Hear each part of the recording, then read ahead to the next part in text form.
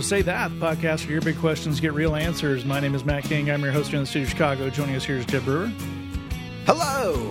With us all the way from Oak Ridge, Tennessee is Lee Younger. Go Blue. Go Blue, indeed. Is that a statement of political affiliation, football affiliation, or just, a color in general? That's up to you, the listener, to decide. Hey, let's stick with the color theme. Let's paint with a wide brush. It doesn't have to be one or the other. Huh? Okay. Could be his favorite classic jazz albums. There could be a theme in there. Nice. Rhapsody in Red just doesn't sound very good, does it? No. Yes. So welcome to the first Say That of 2024. We're glad you're here again. Fellas, as we record this intro, I'm reminded once again, we've been doing this for a long time. That's true. To the point where I realized that part of the intro patter is me saying where we are. Because when we started this, like 12 years ago, it was novel for people to be recording from different places. Yeah. In a certainly pre-COVID, but pre kind of digital, everybody has a podcast world. It was weird for people to be recording from two very different locations. We were frontiersmen, gentlemen. We held that in. The technology wasn't there at the time. No. So we used to step over each other's toes even more than this. But it used to be bad. Oh, it used to be bad.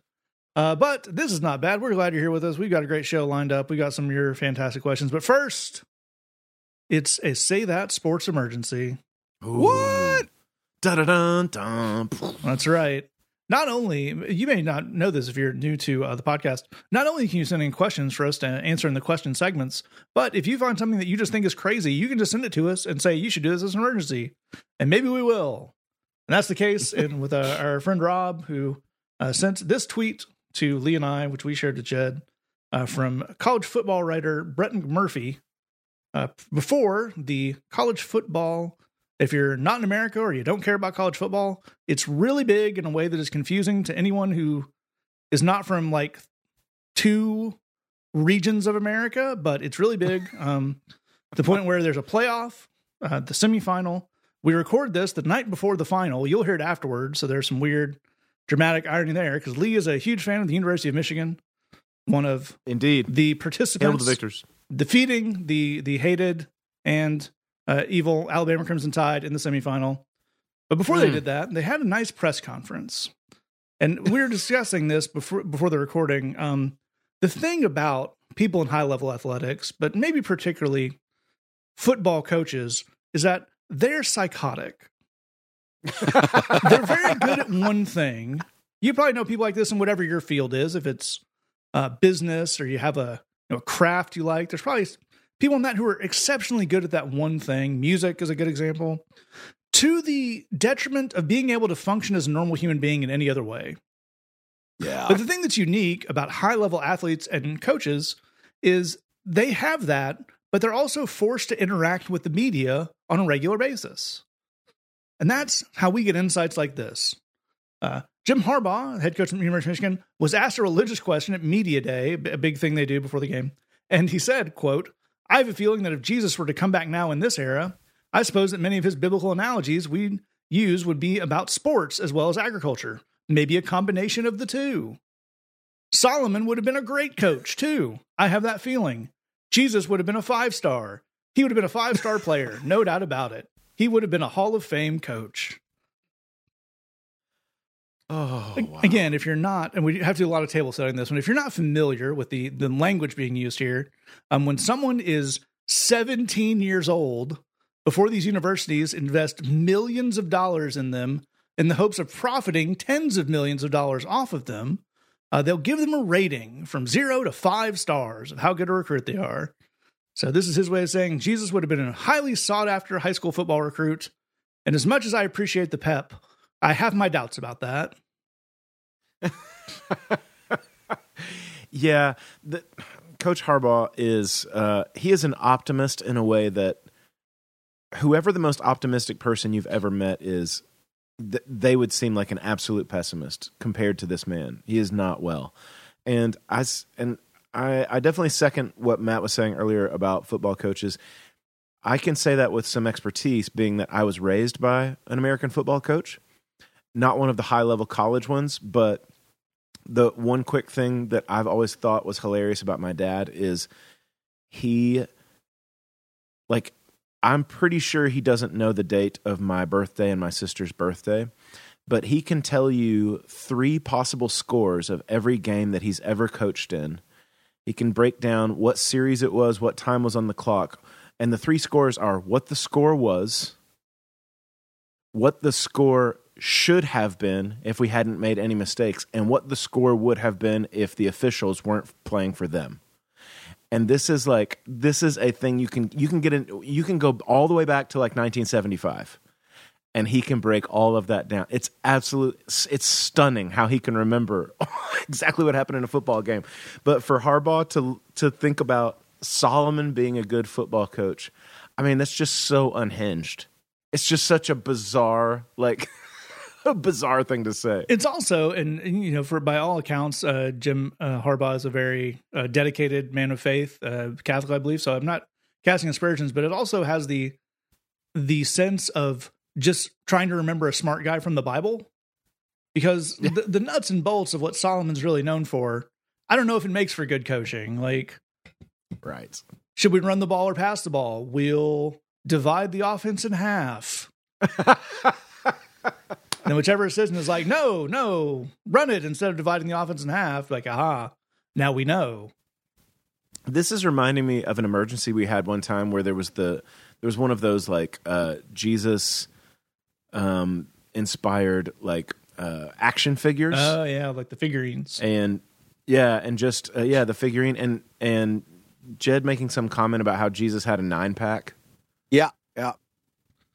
In all Western depictions, Jesus ripped. Not a lot of mass, but ripped. I've got something pretty great that I think is really going to elevate our discussion here. I've gone. I don't see how that's possible, but go ahead. I've gone to a generative AI system and I've requested that the AI write the Beatitudes, but if Jesus was a college football coach. Oh my word! Please. And before I proceed, I think, if you listen to the show, I don't know anything about sports, but having grown up in the South, I'm pretty sure that older Southern dude is the right accent for me to deliver this commentary in. Yep. So I'm going to go with that. All right, y'all. Blessed are the team players, for they shall create a winning spirit. Coach Jesus says, together you stand, divided you fall. Teamwork is the key to victory. Number 2, blessed are those who are humble in victory and defeat, for they understand the ebb and the flow of the game. Wow. Coach Jesus says, in triumph, stay humble, and in defeat, rise with resilience. The game is a journey, not just a destination. Wow. So it got a little, the AI, the ChatGPT went a little Hobby Lobby towards the end there, but the first one was that could be up in a bill, written on the wall at the Clemson football building. Blessed are the team players. Okay, well, wow. I got to share one more because I think this is good. All right, this is number 4. Prepare yourselves. Get ready to be blessed, y'all. Blessed are those who hunger and thirst for improvement, for they shall reach their full potential. That's unbelievable. Oh, that is right on it. Yeah. We should get these to Jim Harbaugh because he will, again, engrave them on something in a locker room. Yeah. Well, that also, to Jesus as coach, and again, certainly don't want to cast any aspersions on my Lord, but he only recruited 12 guys, and one of them decommitted in pretty spectacular fashion. So I'm just not sure he's got the tools. He hit the transfer portal for those 30 pieces of silver. The original NIL payments. The original NIL, exactly. That is, Cougar bananas. But we moved from that elsewhere in the world of sport to a team that's not having quite as successful a season as your Michigan Wolverines, and that is the College of Biblical Studies women's basketball team. They recently made headlines, made SportsCenter and whatnot for not the greatest reason. They lost to the Grambling women's team 159-18. Wow. Oh, heavens. And if you're Grambling, is there a certain point at which you start to feel that there could be implications to destroying the College of Biblical Studies that soundly? This is some Old Testament nerdery, but this is how Sennacherib wanted Hezekiah to feel when he's sending letters of no God has ever stood against our God, and we are going to burn Jerusalem to the ground. And it's like that's how he wanted that to end up, not how it ended up for Sennacherib. Of course, Spoiler not. We all know alert. that. Yes, the College of Biblical Studies men's basketball team not having a much better season with losses so far to McNeese State, Texas Southern, and Grambling. Would you either of you care to take a guess at the mascot of the College of Biblical Studies? Oh no. Oh, Houston, dude. Texas based. That doesn't really help, but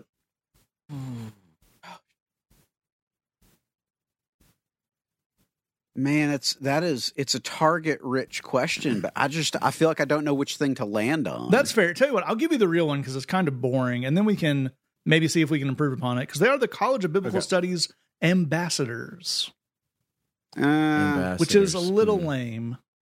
yeah. Yeah. Like, there's a couple ways to go with this. There's like Liberty University is the Eagles, which doesn't really have anything to do with anything. That's a fairly normal team mascot. Does Wheaton have a mascot? I thought Liberty were the Flames. Oh, they How did I are. get They Oh, that just have wrong? an eagle on their helmet. They are the Flames. I may be thinking of Jefferson City, Tennessee-based Yes. University, Carson Newman, which is the Eagles. I like the idea. I don't know how you guys feel about this, but I like the idea of going with a biblically accurate mascot for like a cherubim or a seraphim, Oh, Yeah, that's I like good. that. and let that's it be the With all the because eyeballs? it's biblical. Yeah, exactly. It's like the wheels within wheels, covered in eyeballs, and just like some random wings. Because it is the College of Biblical Studies, right? We're going to have a biblically accurate angel mascot. I like it. To go right along with that, I'm wondering, and this could run afoul of NCAA rules, and I don't really know anything about that. So, but the College of Biblical Studies Nephilim, Oh, and every player has a prosthetic sixth finger. I like that. That's great, man. Elsewhere Thank in you, this thank world, I have found that Wheaton College does have a mascot. They are the Thunder, and their mascot is a big fluffy elephant. Oh, Little. What? Okay. The elephant takes some of the oomph out of it, but Thunder is not bad for a religiously based organization. it's Yeah. not bad. Yeah. I would like to see them get defeated by another religious organization's team whose mascot are the Still Small Voices. See, yeah, that's the other way Yeah. to go. With very biblically accurate, humble mascots, the mustard seeds. Yes.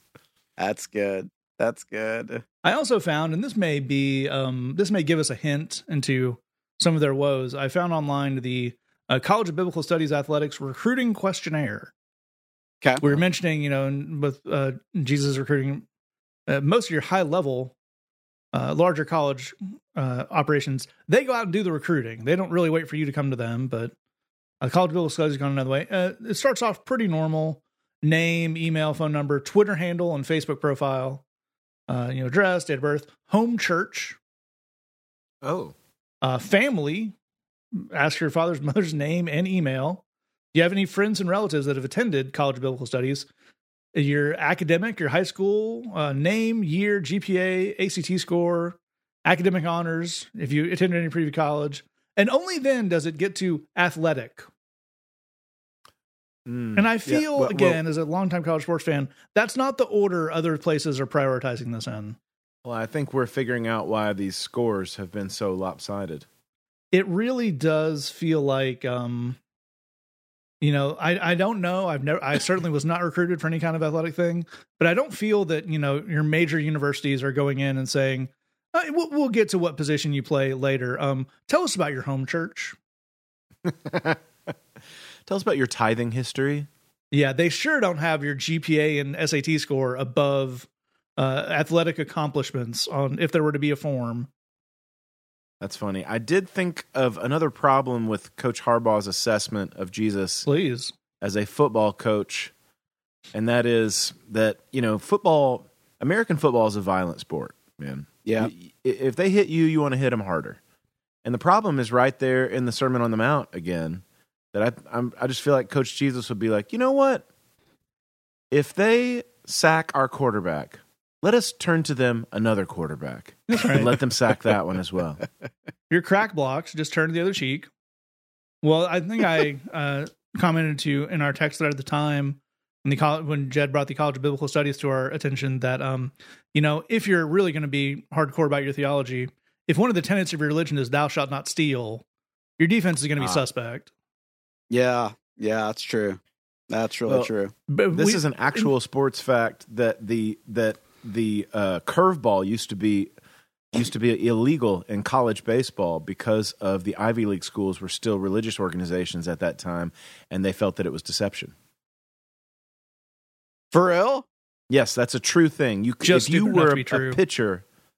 you were a pitcher for Harvard or Princeton, you could not throw. They were still theological institutions. Yeah, you can't throw a pitch that's a deception. Wow. We want a pitcher, not a filthy sinner. That's how it goes. Lee, as you said that, the joke I was about to make was that Coach Jesus never running play action because it is deceitful, and it's nice to know that even in making up things about Jesus being a Hall of Fame coach, we can't out-stupid actual historical Christian organizations in America, and in this case, institutions of higher learning as well. So that's fun. That's right. Yeah, I don't think that Jesus would run the RPO either, because once you've put your hand to the plow, you can't turn back. Well, yeah, I mean, is not the RPO the being lukewarm of play calls? It is neither run nor pass. That's it. And on that note, we understand that this show is often niche, and never more so than the emergency segment, but that one we may have outdone ourselves on. So if you care nothing or know nothing about some football, of those jokes were just for Rob. Yeah, or deep biblical cuts. We appreciate you walking through that with us, or there are timestamps in your episode description that you can just skip around, and we encourage you to do so. That's right. The Say That podcast is an a la carte experience, and on that, we will declare emergency off. And with that, we will move on to those fine questions that came in. If you have a question for us, you can have us all the way to the end, or you can go into that episode description and find some links there to get in touch with us. Our first question comes in and says, there are things I would love to, quote, leave in 2023, but I'm not sure to actually go about putting them behind me. I think that's a fantastic point, especially this time of year. And Lee, where would we start off here? It is a great question. I think it's a thing that's on a lot of people's minds. How do I get to where I want to be? And what are the things that I've identified myself that I might want to move away from? I think a fundamental thing that I have seen to be true, not only in myself, but in other people that I've worked with and walked alongside through life, is you are very, very rarely just going to take something out of your life without putting something else in its place. Like the idea of just having a void where you were, whether it was a compulsion or whether, God forbid, an addiction or just something that you're deciding you want to change about yourself, we're probably not just going to remove that thing and not put something else better in its place. So with that being said, what do we do? The two things that I would like to kind of focus on the most are that I would suggest that you set some goals towards what you would replace this thing that you're getting rid of with, and find an expert in that thing that you're going to replace with. So here's what I mean by that. I would be looking for setting goals that have like practical, repeatable, and achievable steps involved, not something absolutely enormous. Like in 2024, I am going to climb K2. I hope if that's your goal, I hope you get it done. But you're probably not going to do that unless you've been climbing for many, many, many years. So something that's small, something that is practical, something that's actually achievable, some steps that you can put in place tomorrow. I'm going to have a different wake up time. I'm going to have a steady breakfast every morning. I'm going to I'm going to call this person once a week that I feel like our relationship's dwindling. Whatever those things are. What are some strategies for actually making that other thing that you're replacing the deal you want to get rid of with? How can you get some strategies in place that'll make that happen? And then with that in mind, think about your life and the relationships you have.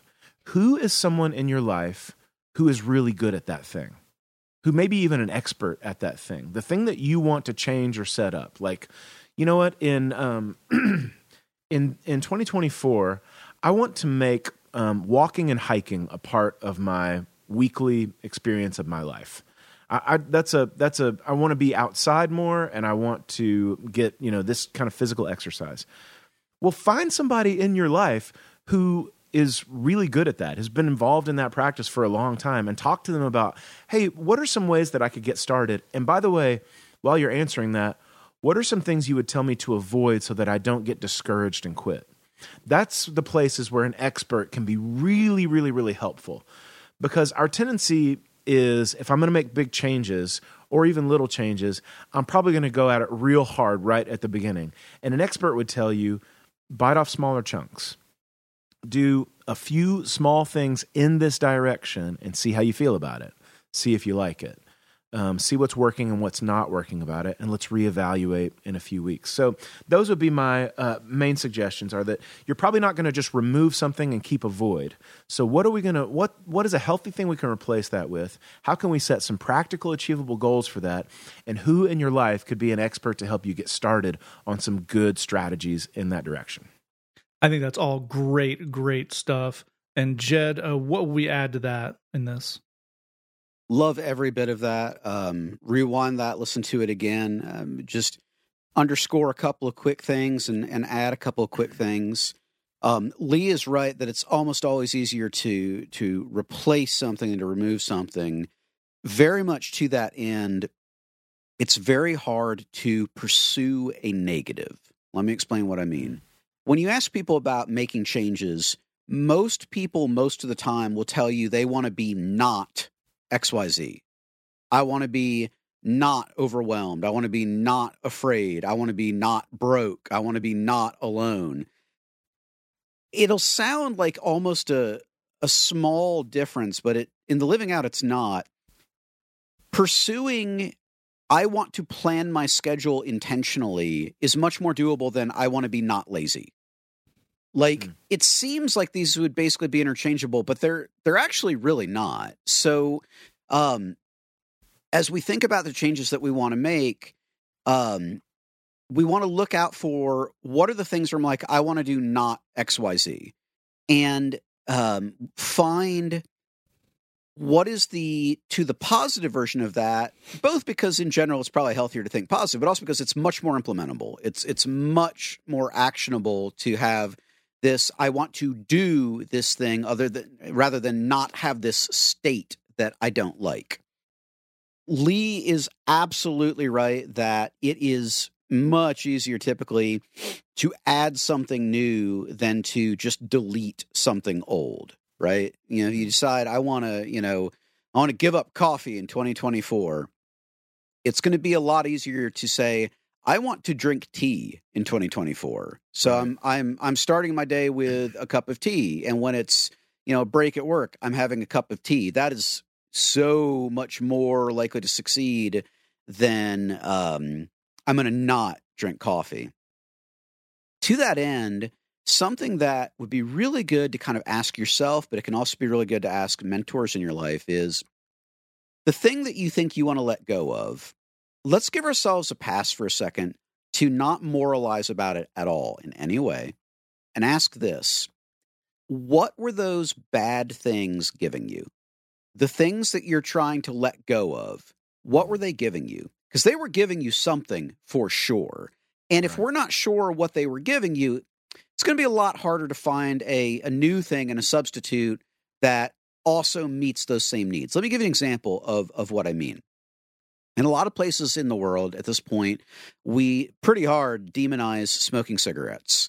And certainly there's a ton of health problems with smoking cigarettes. If you do smoke cigarettes, it'd be a great idea to look into quitting. If you don't smoke cigarettes, it'd be a great idea to not. However, for people who smoke cigarettes, if you can dig it, most people actually get some very specific things out of that. The first is a sense of ritual.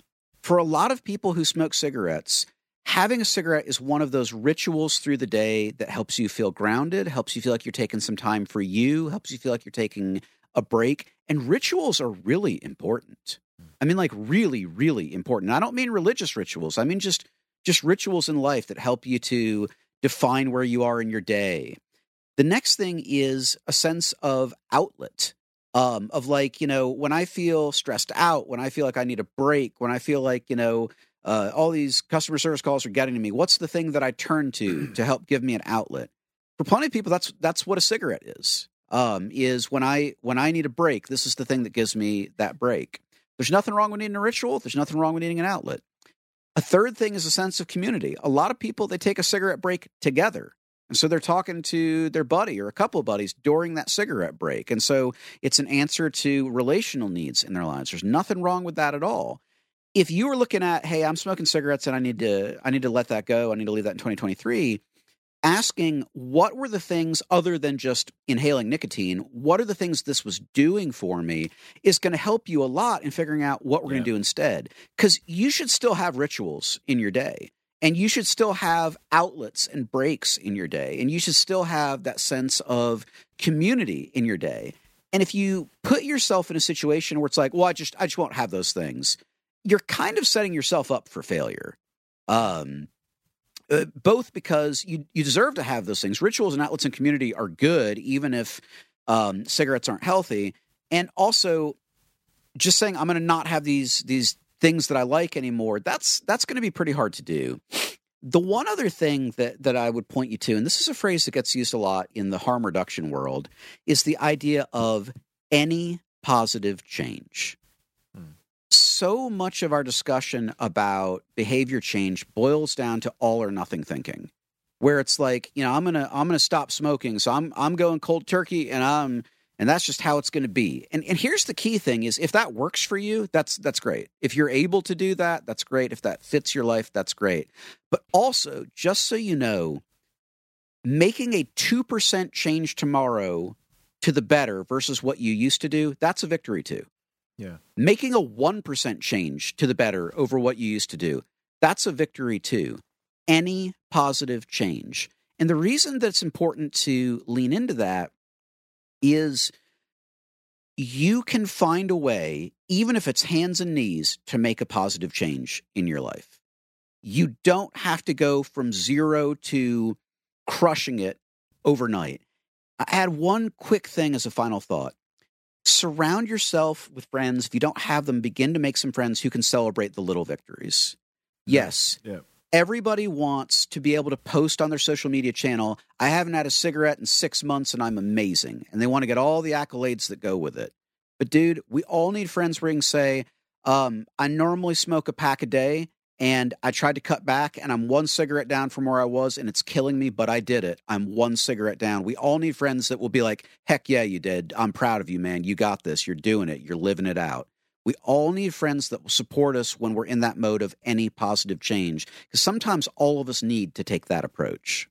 Nice. That is great stuff from both of these guys. We've already had a lot of stuff from the world of coach jargon on this show. I will bring in another type of great American jargon. That's corporate jargon. But this is a rare point where I think it's helpful. There's an acronym kind of that gets used in the corporate world for setting goals, and it's SMART goals. And I think it really lays out pretty easily what a lot of these guys are saying. So the SMART is an acronym for SMART, or for specific, measurable, achievable, relevant, and time-based. So when you think about setting a goal, which you should be doing, as these guys are saying, because it's easier to set a positive goal than to set a negative goal, think about it in those terms. What makes a good goal? Well, is it SMART? Is it specific? Is it measurable? Is it achievable? Is it relevant? Is it time based? You know, to take Lee's joke example from the first one. I want to climb K2. Okay, that is specific. It is measurable. From there on, we get some issues rolling around. Is it achievable? Right. And one of the ones I think is actually underrated in this is it relevant? Like, have you been mountaineering for years? Is climbing K2 relevant to your goals and what you want to do in your life and who you want to be as a person? Because I think a lot of times these positive and negative goals, as these guys have talked about, boil down to, I want to be this type of person. And that's a terrible goal in a lot of ways, because how do you know when you are? Why do you want to be that type of person? When do you want that? What things do you want out of that? So, as these guys have talked about, keeping things small, keeping things where you can check off if you're doing it or not. You know, I want to get in shape, is not as good a goal as I want to do 30 minutes of low impact cardio 3 times a week. Because you can tell whether or not you're doing that one of those or not.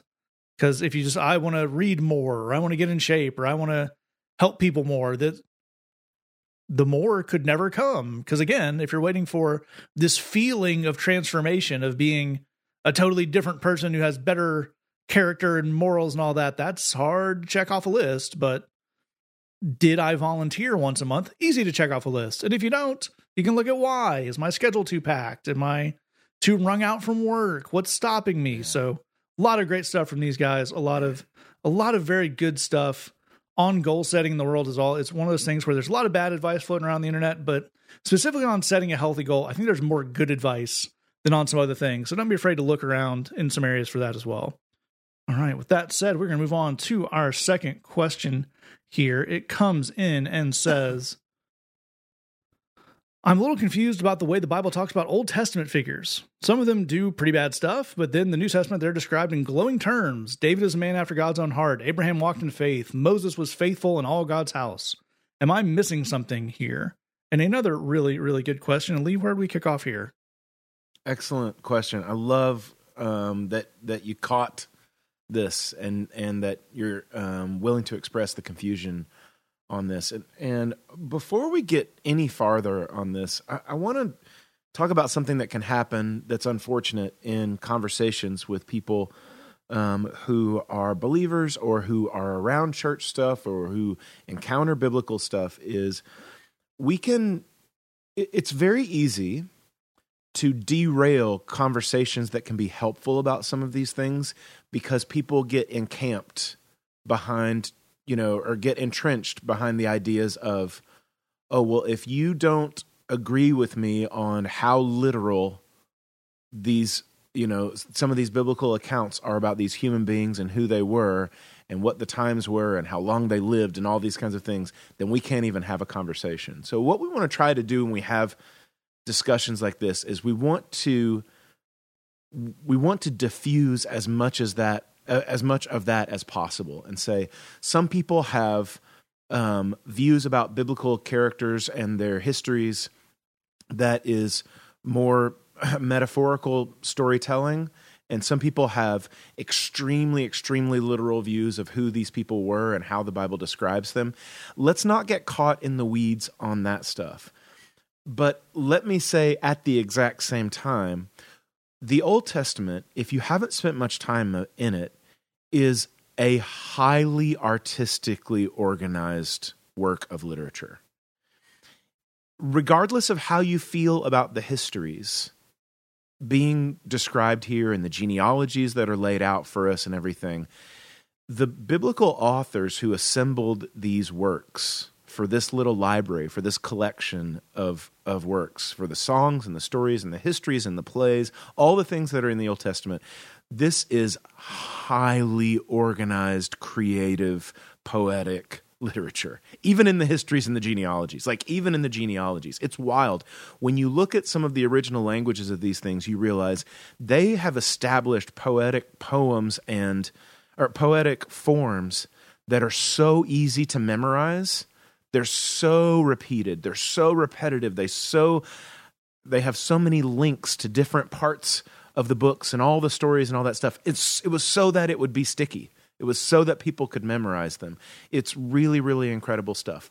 I say a lot of that to lay some groundwork here. When we talk about a guy like David, it's very interesting. There are different sets of books that talk about the life of David in the Old Testament. One of them is the scrolls of the what we call 1st and 2nd Samuel and what we call 1st and 2nd Kings. And then there's a whole other history of the life of David in what we call 1st and 2nd Chronicles. And what you'll find if you read both of those, that it's almost like two very different men are being described.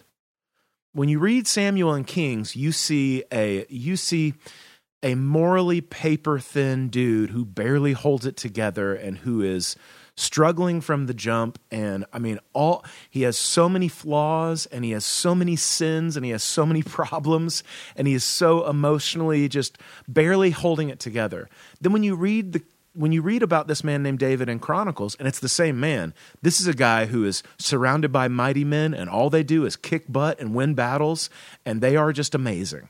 This is an amazing, heroic figure. I say that to tell you, these are not people describing two different people to you. These authors had different purposes for their works. So the things they included and the things they omitted were very, very intentional because they wanted to tell a certain kind of story to get a certain thing across to people who were going through different things.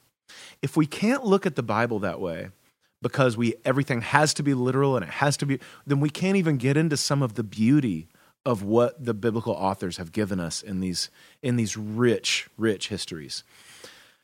Then you have the whole other compounding problem of the people who came to know Jesus and started Jesus following communities writing in the New Testament about these people who came before them. And some of them would talk about their flaws and their sins and their problems, and some of them would just say, man, they were amazing people of the faith. Regardless of the historicity of characters like Moses, Abraham, David, Daniel, regardless of that, we have to admit that these people were being written as archetypes. What that means is the biblical authors were saying, not only is this what happened in the life of, say, Deborah, or in the life of Tamar, or in the life of Solomon. Not only is this what happened in a specific person's life, this is what happens in human life. The biblical authors were intending you to read this over and over again throughout the rest of your life and to see yourself as in a mirror. They wanted you to see this is the human heart. This is what happens to human beings. When we get into the New Testament, we see Jesus forgiving sin and literally rewriting people's history. So that the Apostle Paul says about a guy like Abraham, he didn't waver in unbelief. And it's like, well, you just have to read Abraham's story to see he wavered all the time. He was Captain Waver Pants. Like he was nothing if not constantly wavering. But that's the mystery and the miracle of the grace of Jesus. And the forgiveness that's being offered is someone has literally offered to rewrite your entire history because he has paid your price for you. That's what the book of Romans is about. And so that's the way Paul presents Abraham in Romans. All that to say, I'm not saying these were not historical figures. I believe that they were, but I do believe that their histories were given to us in an archetypal fashion with a ton of beautiful poetic design so that we would see not only Abraham, but we would see ourselves, not only Moses and the mistakes he made and the grace he found with a relationship with God, but we would see ourselves and we would seek that same kind of rewriting and that same kind of mercy and grace. I think that's beautifully put. And Jed, what will we add to that? Couldn't agree more. Lee absolutely crushed that. We don't often think of biblical figures in the following light, but it does actually apply. And the Chronicles depictions of David are a really good example of this. Like, these were popular politicians, man. It turns out everywhere in the world, popular politicians generally get pretty good press. Like I grew up, in like Christian schools and very, very conservative environments, reading about George Washington as basically a divine being. There's no possible way that the actual human being, George Washington, was what the books I was reading when I was a 6-year-old made him out to be. but he is the beneficiary of popular politicians get really good press, man. History is written by the winners. So is there some of that going on with King, by the way, that's like a political term. Is there some of that going on with King David? Yeah, there probably is, man. Similarly, Moses was a political leader of a people group. Is there some of that going on with him? Yeah. And not exactly in the same way, but Abraham essentially was the big dude in charge of a large group of people at a certain point. So, again, there's a similar vibe there. And so just like Lee is pointing out, when we read the Bible, we are recognizing that different books written for different audiences and different purposes.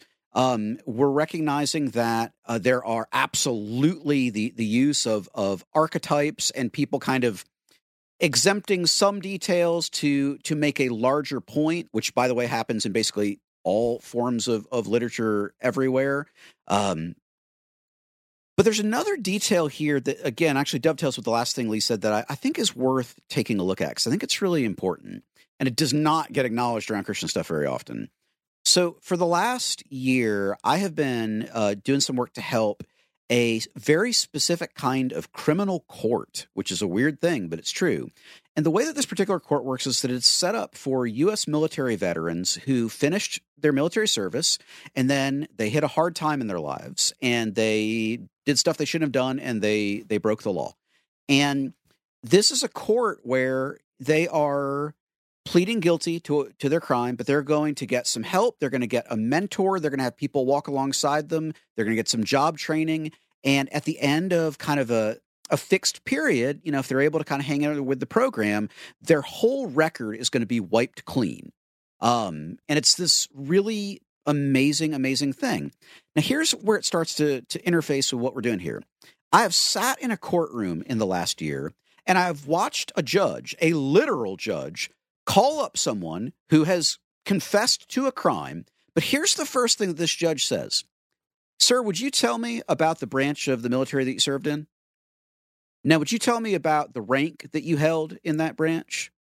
Now, would you tell me about the job that you did as a service member in that branch? And the judge listens for a little bit, and then the judge repeats back, that work that you did was so important. You said that you delivered mail on a U.S. naval ship. People have got to get their mail. That's an important part of the United States military. It's necessary work. It's good work. Sir, we are grateful for your service. You have made this a better nation by your work. Now I'd like to talk about the path forward for you with the problems that you are having. Nice. Let's pause for a second and think about that. We're taking someone, if you're in a courtroom pleading guilty, by definition, you are at one of the low points in your life. Like, things have gone poorly. If you've never been in a courtroom before, these are not happy places. And if you are in a criminal courtroom pleading guilty to a crime, oh man, you are not having a good day. Things are not going well for you. How bizarre and yet good and transformative that we begin by describing you at your very best. We're going to start by keying into this proud, accomplished moment in your life where you did good stuff and you made the world a better place. That is the single most hopeful thing I've ever seen happen in a courtroom. That's cool. And part of what's going on, both in the depiction of people from the Old Testament, but also, as Lee's talking about, in what is being described in books like Romans, is that Christianity is a faith tradition that does exactly that. We are not looked at as our worst mistakes. We are not looked at as our worst moments.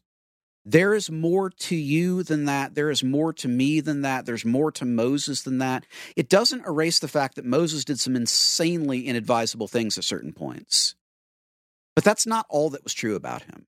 There were amazing things that were true about him as well. And I can tell you, when you orient people towards identifying themselves by their best moments rather than their worst, it absolutely changes their lives. Amen. If you brand people with their mistakes, if you refer to people as inmate number XXXXXXX, man, what a terrible way to go through life. But if instead you refer to them by their proudest moments and their best moments, you are saying to them, you're still that guy. There's still hope for you. And that is exactly the message of the gospel, is no matter what has come to pass, your best moments can still be ahead of you. There can still be hope for you. And that is good news. It definitely is. That is great stuff from both of these guys. And with that, we'll move on to our final question here. Comes in and says, is there a difference between wanting to succeed and or have nice things and being greedy? I think it's another great question. One of my favorite games to play with myself after years and years of doing this podcast is, what sermon did the person hear before they wrote this question? And there's certainly a lot of the idea that any desire for comfort or having a nice thing or getting a promotion or success is evil, or it is not great, it is not desiring the Lord. Now, if you do make more money, we'd love you to cut 10% our way. That'd be great. That's fine for some reason. But just a little speculation on my part. But I think it's a great question nonetheless. And Lee, where do we start off? Yeah, man. I mean, this is one of those things of like, how honest can I be with myself? Because the truth is that whatever pastor gave that sermon, he wants nice things. Yep.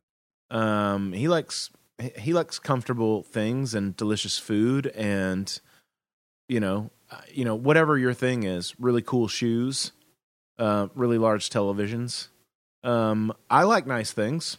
It's, haven't always had many of them, and every now and then get to enjoy something like that. That's really nice.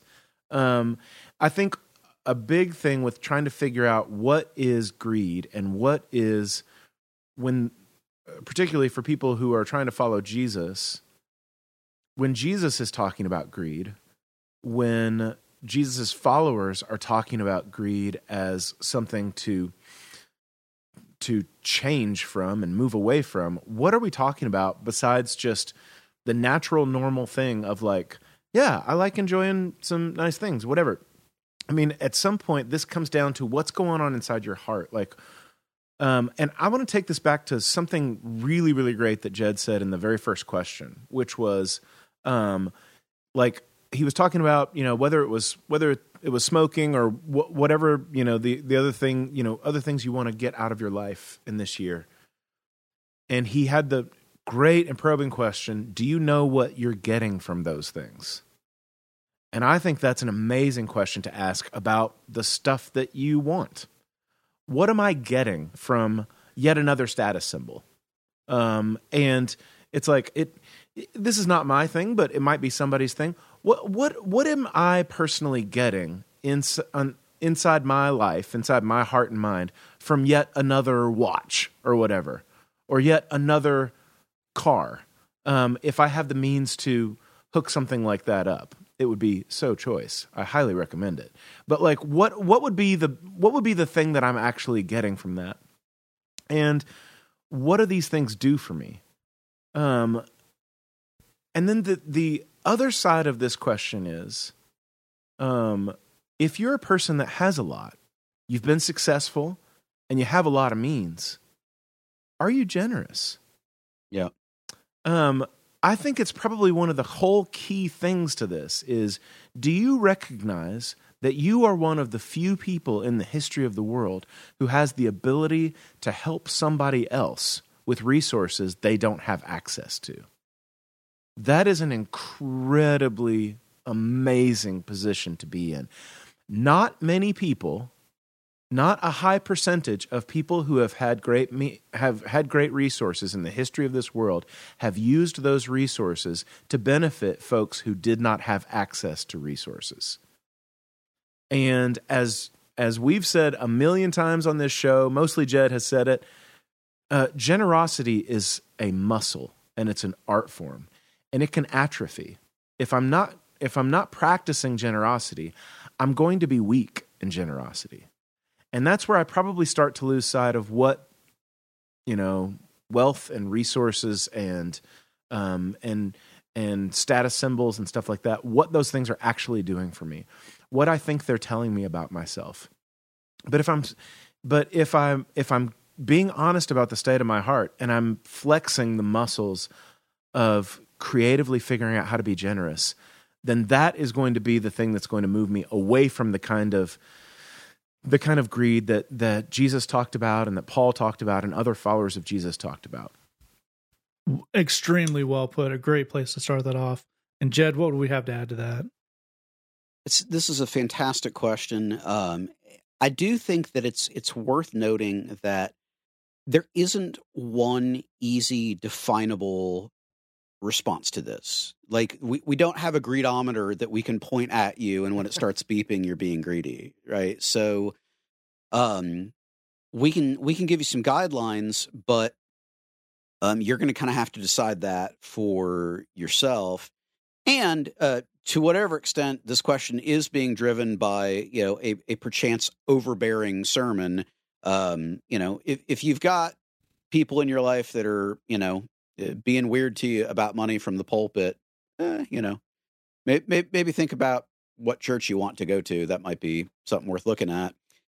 But as a couple of general ground rules, when adding more to your life wouldn't really improve it anymore, but you're still pursuing it, that's certainly greed adjacent. Now, the difficulty is that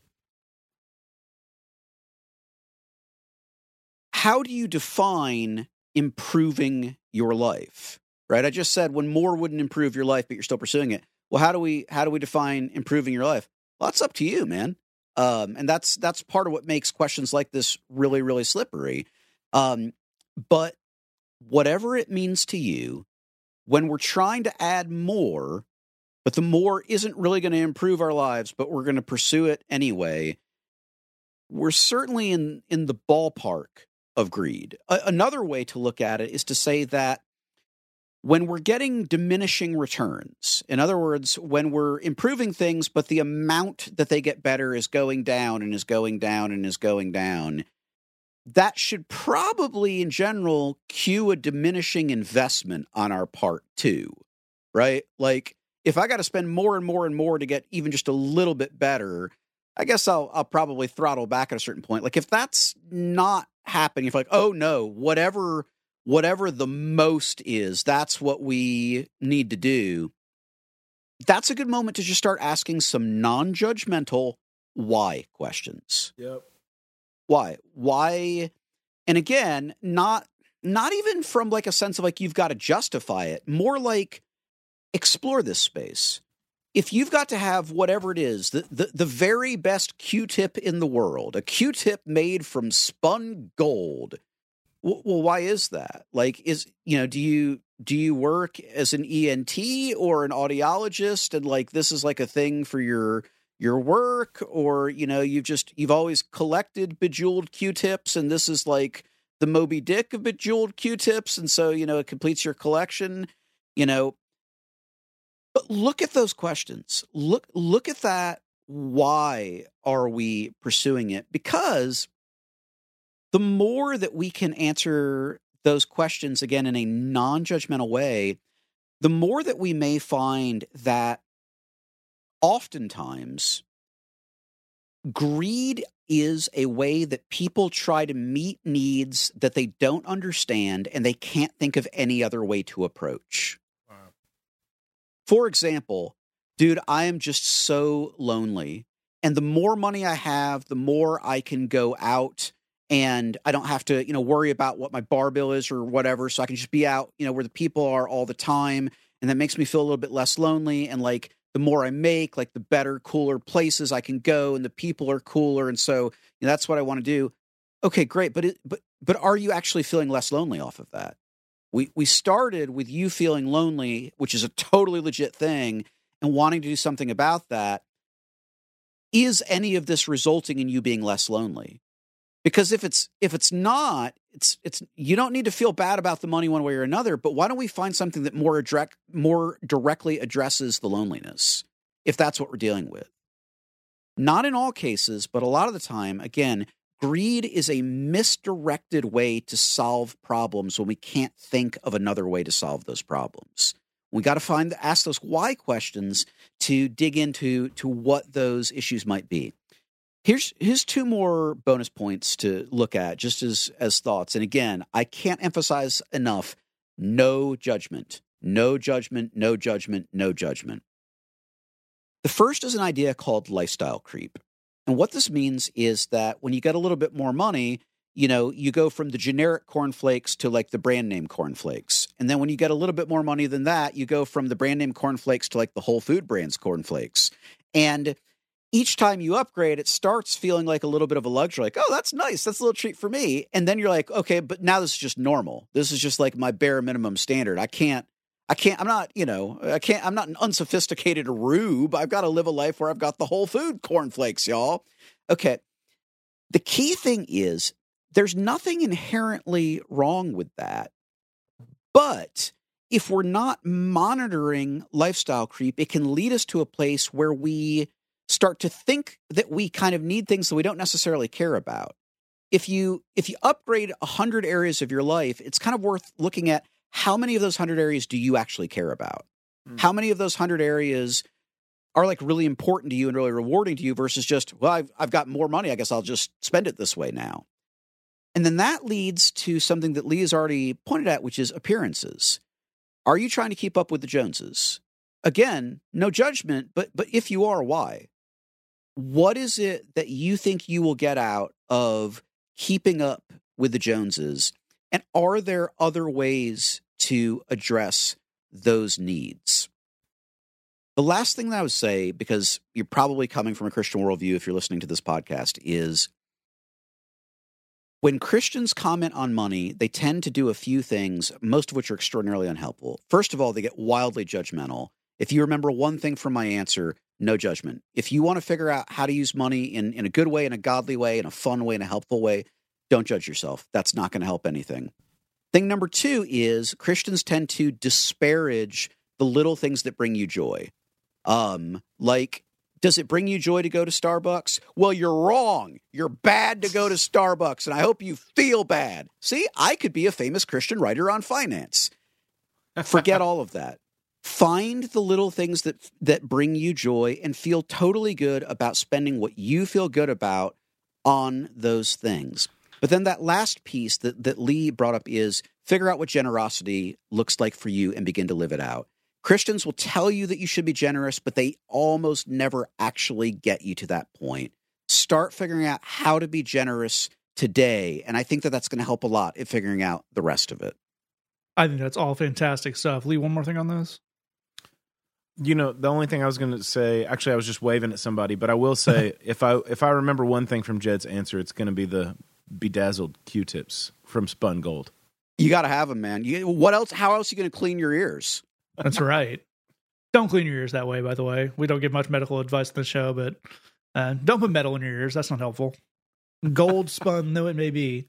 Again, great stuff from these guys. The verse that always comes to mind when I'm thinking about this stuff, and maybe the one you heard the terrible sermon on, is from Matthew 6, where Jesus says, "Do not store up for yourself treasures on earth where moth and vermin destroy, and where thieves break in and steal, but store up for yourself treasures in heaven where moths and vermin do not destroy, and where thieves do not break in and steal. But for where your treasure is, there your heart will be."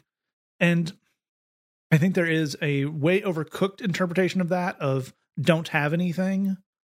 Because if we read carefully, he does not say, do not have things on earth where moth and vermin destroy, thieves break in and steal. He says, don't store your treasures there. And that, I think, is an interesting and important difference. Now, critically, Jed may have obliquely mentioned a famous Christian finance guy whose whole thing is about how good a person you are is how much money you have in your savings account. And we're putting that much in the savings account, that's, maybe moth and rust don't destroy, but interest rates can certainly take a bite out of it. So temporary in its own way. But I think if you're looking for, is this just something I want because it's helpful and it makes my life better and I like it? Or is it something where we're getting into some kind of problem? I think, is this your treasure is while maybe a bit esoteric, is a good measure, because treasure in the sense of not, it is that follow-up of there your heart is. If you value something so much that you think it defines you, or you think it will give you some kind of other thing, as you guys mentioned, status things, I buy the expensive whatever car or bag or house or whatever, because then I'll be the kind of person who has that. And it'd probably be better than it is now when I'm not the kind of person who has that. That's very different and not as good and really not helpful to your life, in the sense of you could be buying the same car or bag or house with the idea of, this fits my life. We want to expand our family. We need more room, or I want a nicer car because I drive to work every day, or I just like cars and this is a fun thing. It's great to have a fun thing. Things can be fun. As we often point out on this show, Christianity and Buddhism are different religions, and sometimes you get wires crossed on that. You're not in any way. Whenever Jesus tells someone sell all your stuff, he always adds that give to the poor part. So we may intuit from that maybe that's the part that we should be focusing on a little bit more than the not having any stuff in those particular stories. These guys gave you a lot of great stuff on that. Just one more bit for thought. And with that, we will sign off here. Thank you so much for listening. If you have a question for us, say that podcast at gmail.com, thebridgechicago.tumblr.com/ask. You want to keep that entirely anonymous. Take on the song this week. This one is from our friends Thomas and Caleb, collectively known as the Yearwoods. Go to the mountains, take out that. Thanks for listening. Just remember, we love you. God bless you. There's nothing you can do about it. Though the mountains be shaken and the hills be removed, yet my love is unfailing for you. When your city is afflicted, when you are lashed by storms, I will build you up where you are torn. Oh, my love will not be shaken, my compassion never cease. My covenant for you is peace. Don't be afraid, don't fear disgrace. You will not suffer shame. Your maker is your husband, with compassion in his face. The Lord Almighty is his name.